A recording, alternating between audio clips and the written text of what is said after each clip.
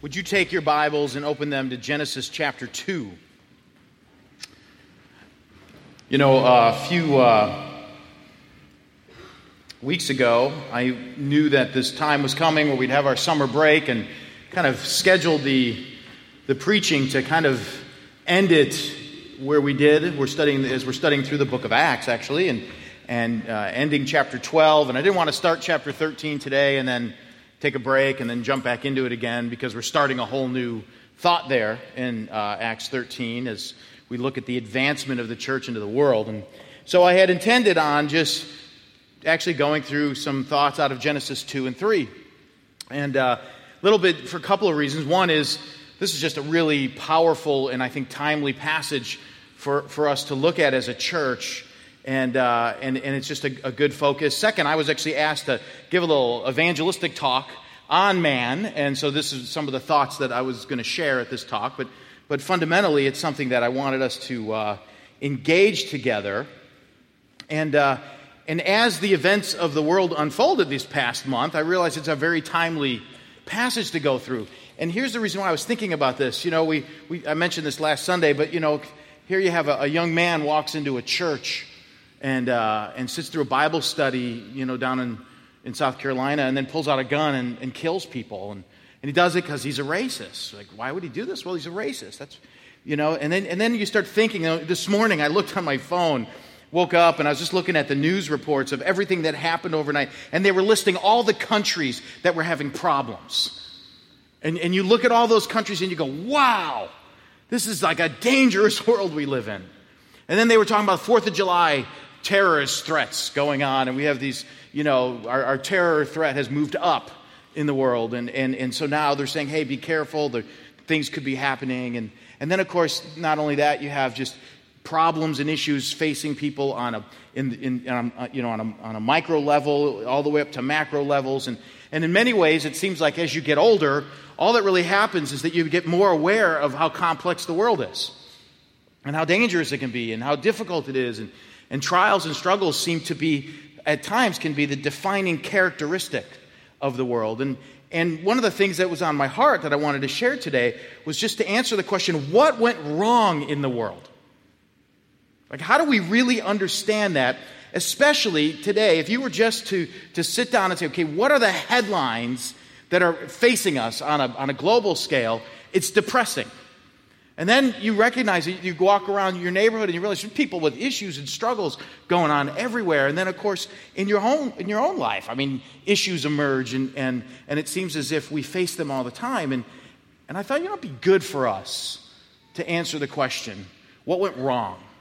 Now, you might say, well, Steve, it's pretty obvious. Like, if you can't answer the question what went wrong, you shouldn't be a pastor, right? Sin entered the world, right? That's kind of like, you know, class number one, you know, there's sin, right? You know, you should know that.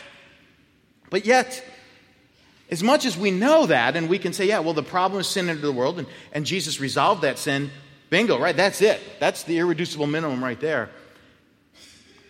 I still think it's good for us to ask this question, to drive that question a little bit further, and to say, well, as we consider sin entering the world, what does that practically mean? How did it actually practically touch humanity? And what did it actually change in the course of what God created in this world? What did it change? And I think as we begin to look at that and unpack what God made and how sin impacted it, it will help us understand this world a little bit better. It will help us to put some things at times in categories for us to say, this is what's going on here. Now I know how to pray. Now I know how to pray. Now I know kind of more specifically what to pray for. And so what I want us to do today is to unpack what went wrong. Unpack the creation of man, and then when sin entered the world, how did it connect? What did it attack in the actual creation of man? And then how does that cause the problems we have today? And in seeing that, two things I hope happens to us. Number one, I hope that it helps us not be so overwhelmed. I hope that we can leave here today going, okay, I get it. I understand what's going to be happening in this world. But second, I also hope that it gives you an answer of how to be more targeted in your prayer. So when you're facing a personal crisis, you'll know how to pray for it. Or when you're thinking more of a global crisis, you'll know how to pray for it.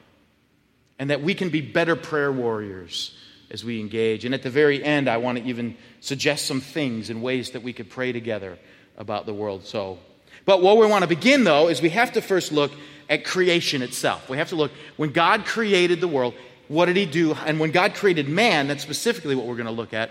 What did God intend? What did he create within man? And we're going to look at some things. And so we're going to be first in Genesis chapter 2. And we're going to kind of bounce around Genesis 2. And then when we look at what went wrong, we'll get into Genesis 3 very clearly and walk through the first handful of verses in Genesis 3. But first thing we have to do is just establish man. What does it mean to be man? When God created man, what did he create? There are 4 things that we can see in Genesis 2 that God created when he created man. I like to say it this way. This may not be the best way to say it, but I think there are 4 kind of virtues that God placed within humanity when he made humanity. And those 4 virtues are what are the focal point of Satan's attack in chapter 3. If you can see the virtues that are given to man in chapter 2, you'll understand the attack that comes in chapter 3. And when you understand the attack that comes in chapter 3, the world starts to make sense. The conflicts and the problems. So I want us to see this here. So let's look, there's 4 virtues. I'm going to roll off these virtues quickly, but don't try to write them down so fast because they'll be up on the screen as we unpack them. Okay? The 4 things, though, is that when God created man, we see in Genesis 2, he created man as first thing an embodied being. I know that doesn't make any sense to you, I'll explain it. But an embodied being, that's the first one. The second one is he created man as a rational being. Third, he created man as a discriminating being. And fourth, as a creative being. Okay, now let's unpack them one at a time here. Okay, the first one is he created man as an embodied being. An embodied being. Look at verse 5 of Genesis 2. It says, when no bush of the field was yet in the land, and no small plant of the field had yet sprung up, for the Lord God had not caused it to rain on the land, and there was no man to work the ground. And a mist was going up from the land, and was watering the whole face of the ground. Then the Lord God formed the man of dust from the ground, and breathed into his nostrils the breath of life, and the man became a living creature. Now Genesis 2 is where Moses zeroes in on the creation of man. Kind of explains the whole 7 days in chapter 1, or 6 days I should say, and then chapter 2 he gets into the 7th day, and then zeroes in on the creation of man. And here's how he explains it. He says, now I want to tell you what was going on. When he created the world, he's given us a description of what the world was like before Adam was made. So there weren't bushes yet. All there was the trees and the kind of what you would call uncultivated ground that God had created. When he said kind of let there be land, there was land, and let there be trees, and there were trees, and they were all there. So it hadn't rained yet, so there wasn't sin yet, right? There wasn't the flood that had come that had changed the ecosystem of the world. So you had this mist, you had an uncultivated ground because man hadn't been created yet to cultivate it. And then he goes and he makes man. And there's 2 descriptions of the creation of man that are unique and distinct from all the other creation that God had done. When God created everything else, he just spoke it into existence. He went, let there be light, boom, and there was light, right? Let there be earth, there was earth. Let there be birds, there were birds. He spoke it, he said it, it was done. That's what you have. Now he comes to man. Earth is created. What does he do? He makes man. In the sense of he actually takes, the first thing we see is that he makes man of the dust of the earth. So he forms man's body out of dust, out of the earth, out of the dirt. What does that mean about man? Well, first thing it means is that mankind, humans, when I say man, by the way, I'm meaning man, women, generic man, okay? When he created this, what does it mean? It means that we're material beings. A material being means this: I can't walk through this wall without hurting myself, right? I cannot just go through it and on the other side like a ghost. If I run my head into this pulpit, it will hurt because I'm a material being. I can't suddenly fly and defy the laws of gravity on my own, right? I can't just, whoa, like that. I'm a material being. I'm a material being. I'm bound to this world. But then there's a second thing that he does when he creates man. Now that he's got the frame, he doesn't just go, life, and there was life. He could have. But instead it says he breathes his breath into this thing. Fuses him with his spirit. This is that element that we say mankind has a soul. We're different. Rest of creation, animals, they work off of instincts. Mankind thinks and reasons and has a spiritual quest to their life. Cows don't. Cows just sit around and eat. There are no cattle think tanks where they sit around and think about what does it mean to be a cow, right? They don't do that, right? They just eat grass, make milk, and hamburgers, right? That's what they do. Right? We create think tanks, and we sit around saying, what does it mean to be a man? Why do we do that? Because we have been embodied with the breath of God. An embodied being means that we're different because God himself infused us with a life, with an ability to seek out spirituality, an ability to look around the world and say, what does this mean? And a desire to worship. Now we know sin has entered the world, and we'll talk about what happens when sin enters the world and how that changes the embodied nature of man. But when we're just looking at Adam himself, Adam, when he was created, had the breath of God, which allowed him to suddenly be, here's the key, an image bearer of God. And to be an embodied being means you're an image bearer. You bear his image. You are able to reflect God. Cows are not directly image bearers. God didn't breathe his breath into them. He just made them cows. Now, we worship God for the creation of cows, but mankind actually has the ability to reflect the love of God, the character of God, the nature of God. We're embodied, which means his spirit has given us a soul that allows us to commune with him. We're an embodied being. Now, when sin enters the world, it messes with that, but we'll talk about that later. Let's look at the second thing that we see in the creation of man. Not only is he an embodied being, we see that man is a rational being. Man is a rational being.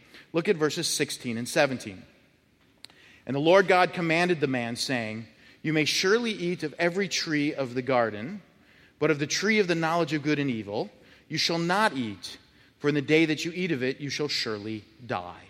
Now, we're going to look at the command specifically in a little bit, what that command says. What I want you to notice is a really surface observation. I want you to notice that God is reasoning with man. He's actually having a conversation, and he's saying, see all this? You can have that. See that? You can't have that. Don't eat that. If you eat that, here's what's going to happen to you. Now, you could eat all this as much as you want, enjoy it, right? He's having a reasonable, rational conversation. The amazing thing about human beings is that we actually have a rational mind to us. The fact that you can sit here and listen to me talk for 35 minutes or so, 40 minutes, and to follow that train of thought is amazing. God has given that to you. You're a rational being. When you do something foolish, like if all of a sudden I were to start banging my head on this thing, you would go, that's irrational, right? That is crazy. You don't do that. You don't do that. That's crazy, right? That defies logic. Why in the world are you banging your head in that thing? I don't know, because it hurts, right? If I answered that way, you'd be like, what are you doing? It's irrational, right? We have been given a rational mind, which allows us to understand trains of thoughts. It allows us to understand consequences. If you do this, then this. If you don't do this, then this. It's embedded. Now, what happens if that rational mind starts going down a bad train of thought? You ever had the 2 a.m. train crash, mental train crash? You wake up and you think to yourself, did I lock the door? Okay, I don't know if I did or not. And then all of a sudden from there, you've convinced yourself in like 30 seconds you're having a heart attack. And I don't know how you went from, did I lock the door, to where, is everything wrong? Am I sick? You ever have that? You guys look at, somebody in the room has had one of those moments. Okay, maybe not the heart attack thing, but the whole element of your mind goes down this train of thought, and the next thing you know, boom, it's at a bad spot. Right? Thank you. We have one honest person in front of me. We should give her a round of applause. You know, that is that rational mind that once it starts a negative or a bad thought, it can take that thought really far. Do you see why gossip is really bad? Because once you start a negative train of thought, man, you can carry that thing forever. It's an infinite thought. Because God has given us this ability to think. Now, sin enters the world. How does it enter? It usually enters the past through that rational mind. But we'll get to that in a minute. Let's keep going here and looking at how God created man. So he's embodied, he's rational, but also man is a discriminating being. A discriminating being. Now, when I say that, don't think of discrimination like the negative term. Discriminating just means man has the ability to make distinctions and choices. Notice verse 16. And the Lord God commanded the man, saying, you may surely eat of every tree of the garden, but of the tree of the knowledge of good and evil you shall not eat, for in the day that you eat of it you shall surely die. Okay, so what do you have here? He's saying, listen, as you live in this garden, and you pass by this tree, I'm asking you to reflect this ability to say, I'm not going to eat of that thing. Because we have the ability to discriminate between decisions. How many of you stood in front of your closet this morning going, what am I going to wear? Right? And you're nothing works anymore. I'm sick of all my clothes, right? How many of you have done that? How many of you have like a bunch of clothes spewed out on your bed this morning? You know, you try it on and it didn't work, right? How many teenagers just stand in front of the fridge? You're like, close the door. I'm hungry. I just don't know what I'm going to eat, right? You're just trying to figure this out.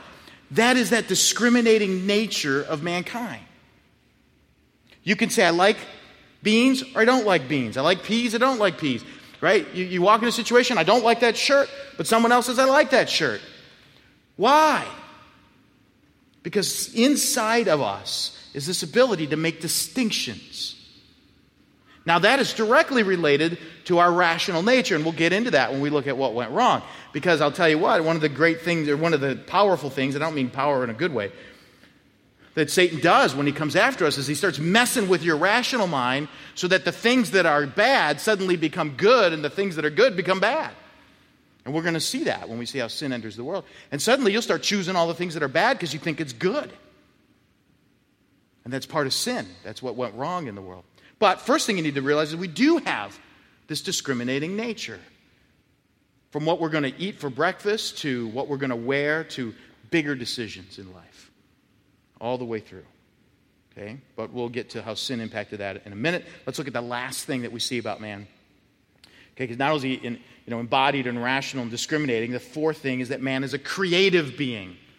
Man is a creative being. Just look back a little bit at verse 15. Then the Lord God took the man, put him in the Garden of Eden to work it and to keep it. Now just stop for a moment, think about this thought. What do you think work looked like before the fall? Right? If I tell you I'm going to go out and work in the garden, you're thinking I'm pulling weeds and doing all that kind of stuff. What do you think working in a garden would look like before sin? Because work was created before there was sin. So what does that mean that God had said, work it and keep it? Well, let me explain to you what these ideas mean. Work means to cultivate or create something that works. That's what that word work actually means. It means this. God was going to put copper in this world. And what he had intended to have happen was mankind to figure out that I can make a pot with this copper. And then I can put water in that pot and I can heat it up. Then I can find these great leaves over here and I can soak these leaves in my hot water until the leaves fall down to the bottom of the pot. And then I can pour that water into another cup that I've made out of wood and make a great cup of tea, right? God designed the world to be able to do that. And he's saying, I've given you all these raw materials. That's what that first thing that we looked at in Genesis when he said, there was no man to cultivate the ground yet. Basically, God's saying, Adam, I've created you in my image.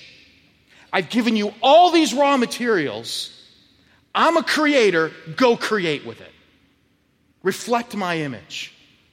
I'm going to put in this world laws of physics so that one day some guy by the name of Bernoulli over 150 years ago could figure out high pressures and low pressures, and that can make some other people go, you realize something, this whole thing of high pressures and low pressures, if we create this thing, it could fly. And boom, there's an airplane. God intended for all of that. I think that's all embedded there. That's a little conjecture on my part, but it's all embedded because what he's saying is create with this creation and then keep it, which means sustain it. Keep creating. Keep doing it. You're in my image.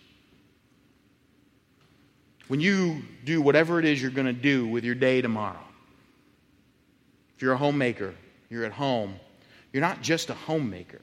You get to work the creation to make your home a place where people flourish. And that's a gift from God.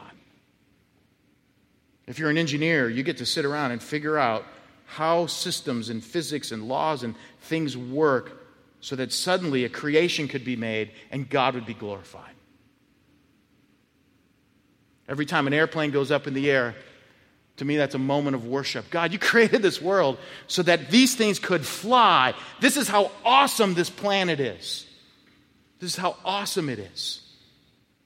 And we get to work it and play with it and reflect the incredible, rational, embodied being that we are for your glory. Great things. Okay, that's what God created in man. He said, listen, I want you to be embodied. I'm breathing my life into you. And hence we look at all creation and we say, man, every baby in the world is made by God, and we value that life and we treat life with dignity because humans are embodied beings. We're rational beings. We can think, we can understand, we can learn, we can grow. It's incredible to think about that. We're discriminating, which means that we can constantly go through life and act in ways that can bring glory to God. And we're creative, and that God has given all of us the ability to work with this creation and to do things so that we would reflect the nature of our God. That's creation. It's incredible, isn't it? So what went wrong? Now what we're going to do is we're going to look at sin. And we're going to see how sin entered into this and how Satan attacked this. In fact, look at verse 3. Go to chapter 3 and verse 1, I should say. Chapter 3, verse 1. It says, now the serpent was more crafty than any other beast of the field that the Lord God had made. He's crafty. What this means is this. He's talking about Satan, and he's saying, listen, here's the reality of Satan. He's very crafty. And here's what Satan did. Satan attacked 2 of those 4 virtues. He attacked only 2 of them. But the 2 that he attacked, by attacking them, when he attacks those 2, I should say, the other 2 fall with them. And once all 4 collapse, you have all the problems you have in the world today. You have everything from the fight you had in your home this week to terrorist group cutting people's heads off, and you'll see it all right here when you see this crafty attack and how he went after 2 of those 4 virtues, and the other 2 collapse, and you get the world we have today. Let's look at it here. Okay, so let's see this. The first thing he attacked was the rationale of mankind. We're rational beings. The very first attack is against the thought process of Adam and Eve. Okay, notice what he says there in verse 1. He said, did God actually say, you shall not eat of any tree in the garden? 2 things that Satan did there. The first thing that he did is he created doubt. He created doubt, and he created doubt by saying, did God say? You're questioning God now. Right? It's amazing how a question can set the table for everything. So I could stand up here, and I could say, hey, listen, Why don't we just put some mics up around the room and you guys could tell me everything you hate about me, right? We could do that. We're not, but we could. Right? We could do that. Now, what would happen if you guys got into that? Okay? If you got into that, it could be possible that if all of you were lined up, sharing what you didn't like about me, the person who went last might walk away and never want to be in my presence again. Because going down that train of thought, everything you hate about something, is not a good start. Right? I mean, if you get a bunch of people in a room and say, listen, I'm going to get a bunch of people in a room and here's what we're going to do. We're going to complain about the way so-and-so's house is decorated. Oh, can you believe they decorate that way? I know, they waste so much of their money. And it's so inefficient, right? Now, if we're going down that train of thought, where does that train of thought end? How many times does it end with people going, well, let's just pray and give worship to God right now, right? How many times does that train of thought end that way? Never ends that way. Doubt creates this element of a negative train of thought. And once that negative train of thought takes over, it owns it. And it's simple. Did God say? Jesus tells the disciples, I'm going to Jerusalem. Peter says, don't. And he says, get behind me, Satan. I'm not going down that train of thought. I'm not even going to respond to it. I'm not going there. Right? Second thing he does, I want you to know the second thing he does, is he distorts the message. He distorts what God says. Notice this, you might have missed this. He says, did God actually say, you shall not eat of any tree in the garden? Did God actually say you're never allowed to eat from the trees ever? That's the question. Now, what did God say? If you look in Genesis chapter 2, and you look at verse 15, it says, the Lord God took the man, put him in the Garden of Eden to work it and to keep it. And the Lord God commanded the man, saying, you may surely eat of every tree in the garden. Now, here's the interesting thing.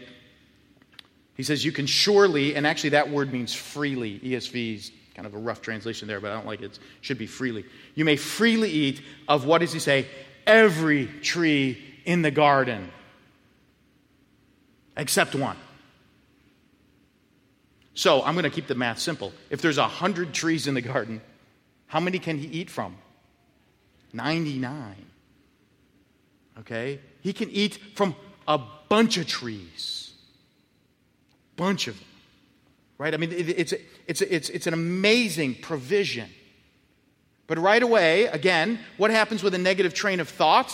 If we say, hey, let's just sit around and complain about this person's house, complain about the way, complain about their car, complain about this, you start getting away from all the greatness. You're on this negative train. Did God really say that you can't eat from all the trees, that you're left without food? Is that really what God said? Okay. Now, how's she going to respond? Well, she could do like Jesus, get behind me. Not going there. Or you could respond. But once you respond, if you start giving credence to this, if you start getting in a conversation, what happens? You're going in a bad direction. This is why Paul said quite frequently, reject the divisive man. It's a negative train of thought, and that division will take over in a heartbeat. He said it spreads like gangrene when people just don't know how to handle truth. It's horrible. Reject it. But she entertains it. And when she entertains it, I want you to notice her response. She leaves something out, and she adds something in her answer. All right? Because she bought this thing. She bought into this logic, so she leaves something out, and she adds something. Notice verse 2. And the woman said to the serpent, we may eat of the fruit of the trees in the garden, but God said, you shall not eat of the fruit of the tree that is in the midst of the garden, neither shall you touch it, lest you die. What did she leave out?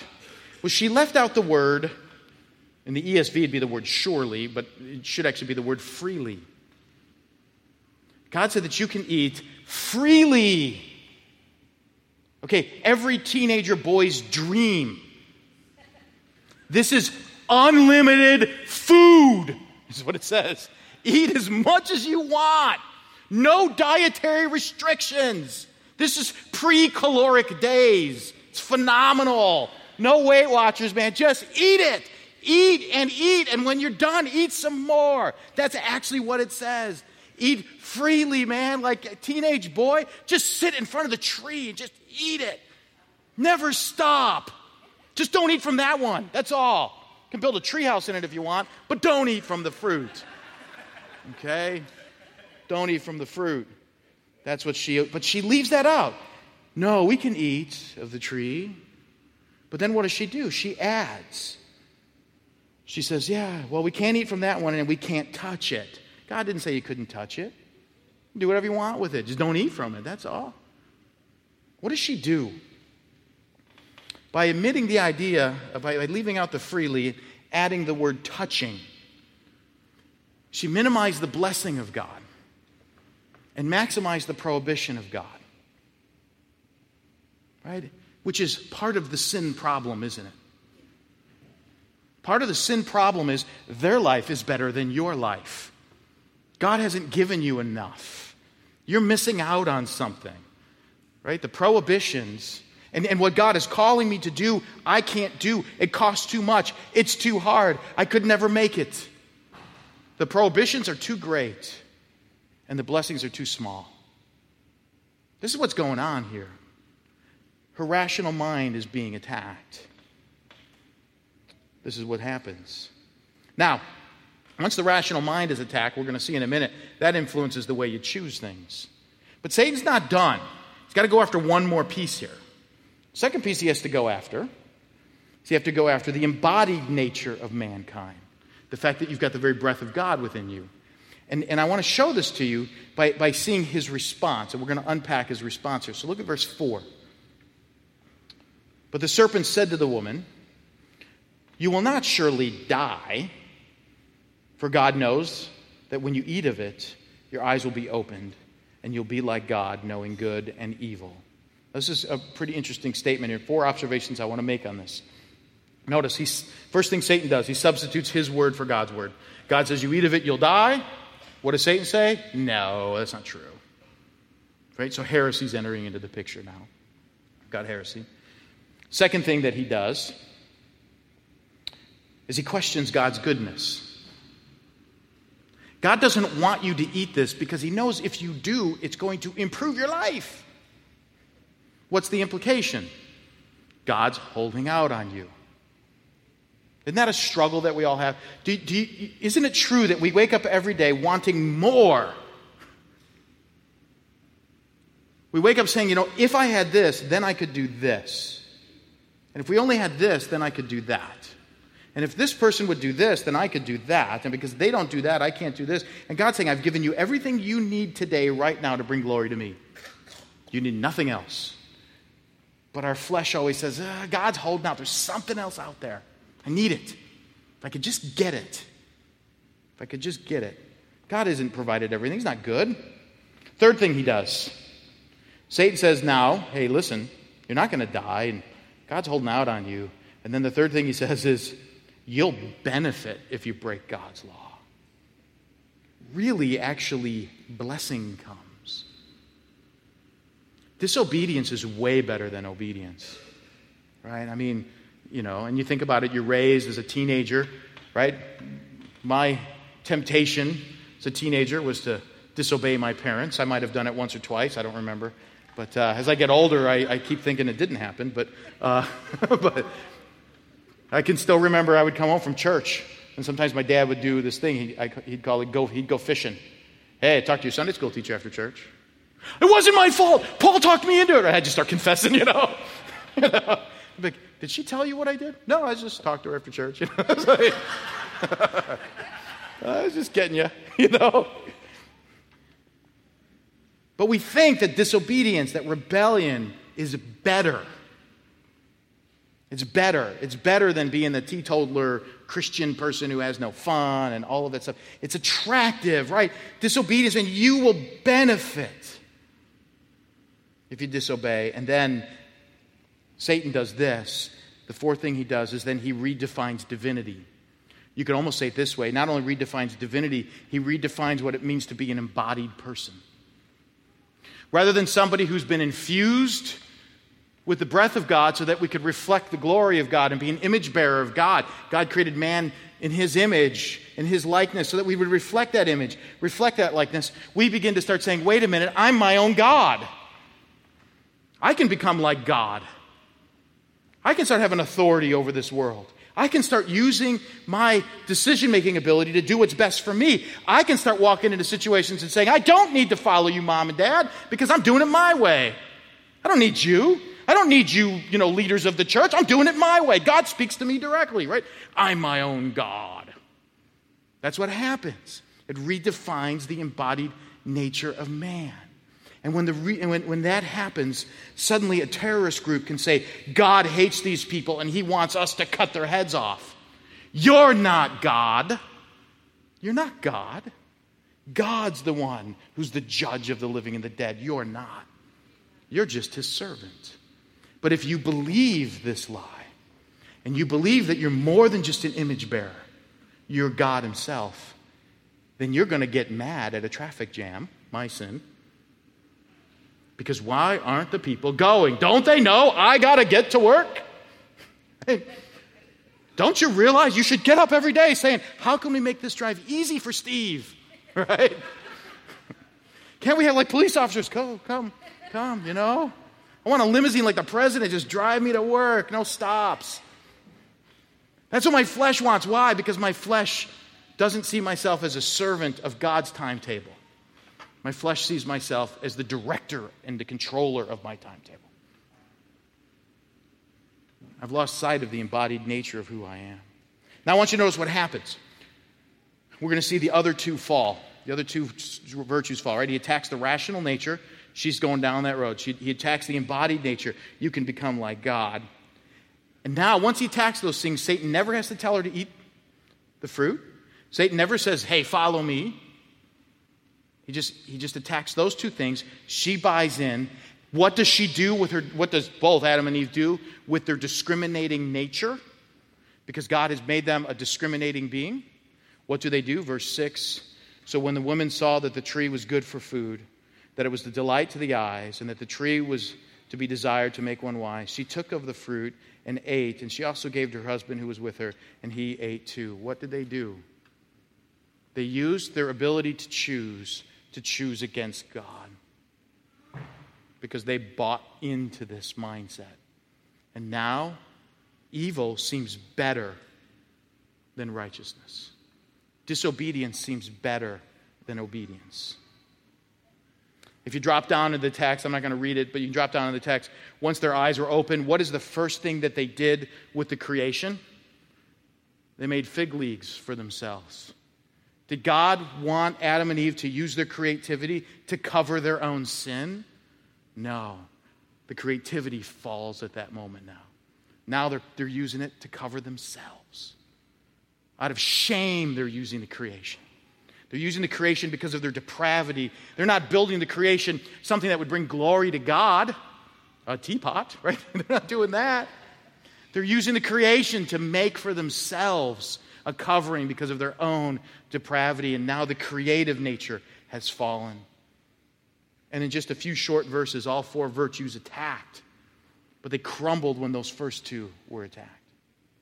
Okay, so what do we learn from this? I want to make a few observations and then apply it directly to us. Okay? There's a few observations from this. Because I want us to understand what went wrong. I want us to understand how to pray about this, how to address this, how to see it in our own lives and the world. But first, just a few observations. First thing I want you to see, humans are an amazing creation. Life is incredible. Life is an incredible thing. This is why we value and uphold life here, right? This is why we do that. This is why we say children are a gift from God. We just recognize this isn't just a baby. This is life. God ordained life. It's a gift from Him. And when I look at a child, I see that they are amazing. And any of you who have worked with children or had children or been around children, you know that they are amazing. They are smart. They can accomplish a lot. They're just not, blobs on the planet. They're beautiful creations. I just want to make that observation. We should celebrate that. Humans are amazing creation of God. But second, all of the virtues given to us were given so that we would reflect the nature of God. The problem of sin in the world is when we use the virtues for ourselves. When I start acting as if I'm God, that I want to do it my way, that my way is what matters most, I'm distorting the embodied nature. When I start to go down a bad road and I start rationalizing my sins, I'm using that rational nature not to understand and worship and glorify God. I'm using it to justify my own depravity. As a result of that, I start making decisions that I start thinking fighting or being judgmental or being critical seems better than being rejoicing and uplifting and encourager. All these things start becoming the best way to go rather than the worst way to go. And then I'll start using creation for my own glory. Whatever skills I have, I want to use so that people would see how great I am. To such a degree that I could walk into this church and say, wow, no one sent me a card on Pastor Appreciation Sunday. They don't like me. Right? I can start doing that. Why? And then what is that? Let's say, wait a minute. Whatever gifts God's given you wasn't so that everybody could say, you're great. It's so that people say, God is great. God is great. It's about Him. It's about Him. All of these gifts we've been given are about Him, not for us. So then, third observation. Sin is not just bad things you do. Sin's a worldview. When I tackle, I bring up this driving issue a lot, right? As it comes out. Driving, got a red light, right? I can't just say I'm going to stop doing that. What I have to say is, what am I actually believing about God and myself right now that's causing me to think that anger is an appropriate response? Right? I've bought into a whole logic. I didn't just buy into an action. There's a whole worldview behind that action. I got to start thinking, how am I using my rational mind to start influencing me to make that decision? Where have I misunderstood myself, the glory of God, Jesus and His role on this planet? All of these things, where is that off? This is why Paul said in Romans 12, you are transformed by the renewing of your mind. You change as you begin to change the way you think about things. The world, God, things like that.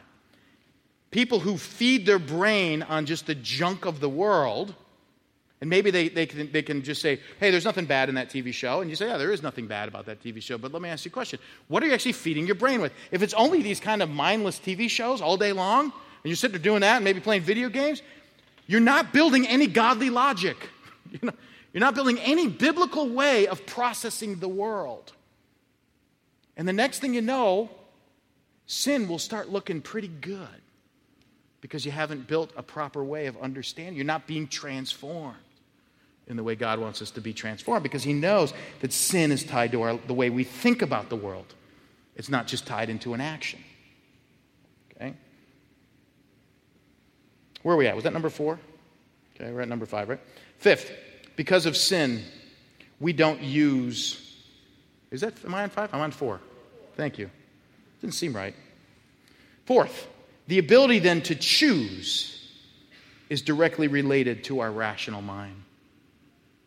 Those two go together. Kind of already made that point. I won't unpack it too much further here, but you get the idea now. It isn't just that I'm getting angry in the car or upset or frustrated.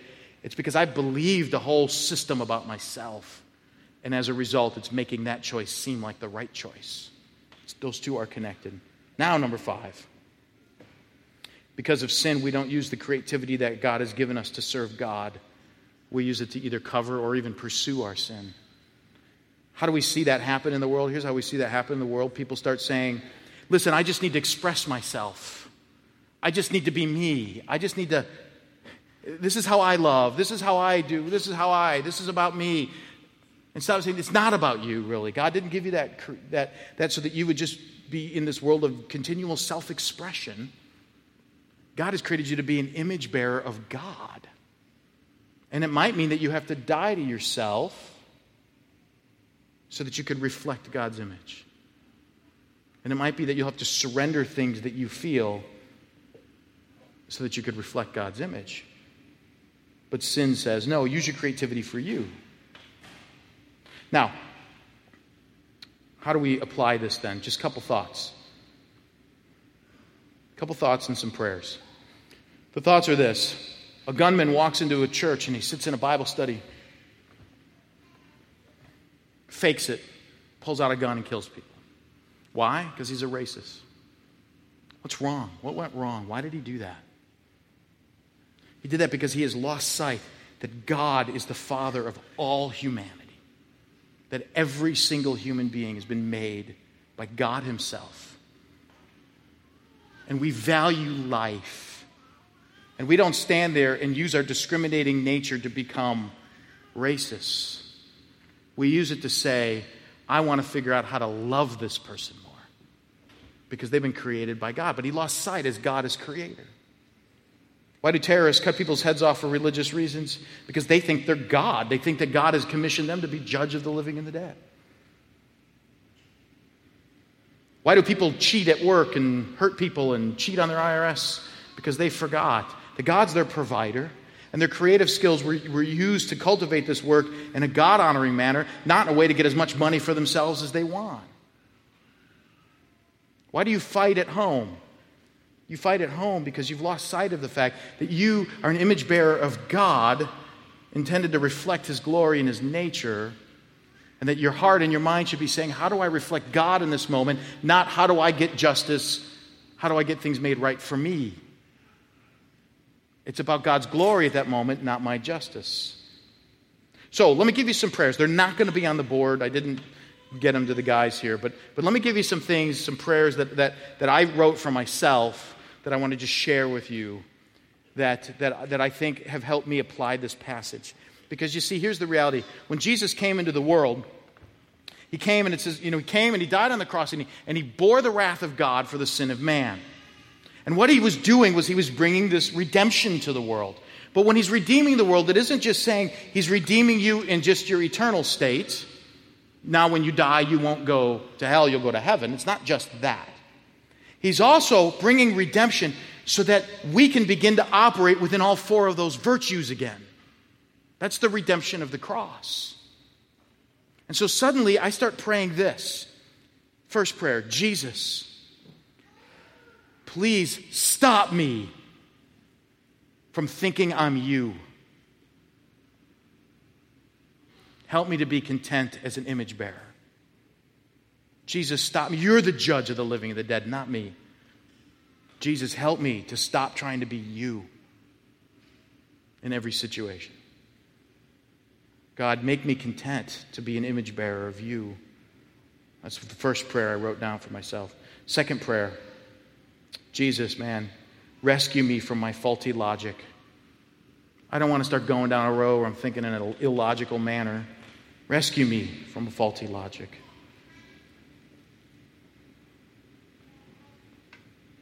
Third prayer, Jesus, allow me to see wrong as wrong and right as right. My flesh sometimes thinks that wrong can be right. My flesh can justify it. My flesh can justify it. Help me to see that wrong is wrong and right is right. And Jesus, allow me to use the creativity, the skills, what you've given me for your glory and not mine. Whatever gifts I have, I don't want to make it about me. I want to make it about you. That is the practical application, I think, of the redemption of the cross. That Jesus came not only to secure your eternal destiny, but to allow you to walk within the virtues through which God instilled in humanity at creation. So why don't we pray for that together right now? Would you join me in prayer? Jesus, we've been through a lot. We've talked about a lot of things, used a lot of words today, but I pray, God, that you would help us all to stop trying to be you. It's a struggle we have. We've bought into that lie. It's one of the things that went wrong in this world. Jesus, rescue our thought processes. We don't want to just be logical. We want to be biblical. We want to think like you think.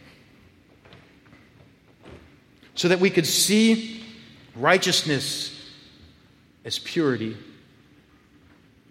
and unrighteousness and wickedness as impurity. And not believe that sinning is a way of enjoying life but as a path of destruction. And God, would we use our creativity for your glory and not for our own? Lord, I pray for all of us in this room. I especially pray for the young people who are starting out in life.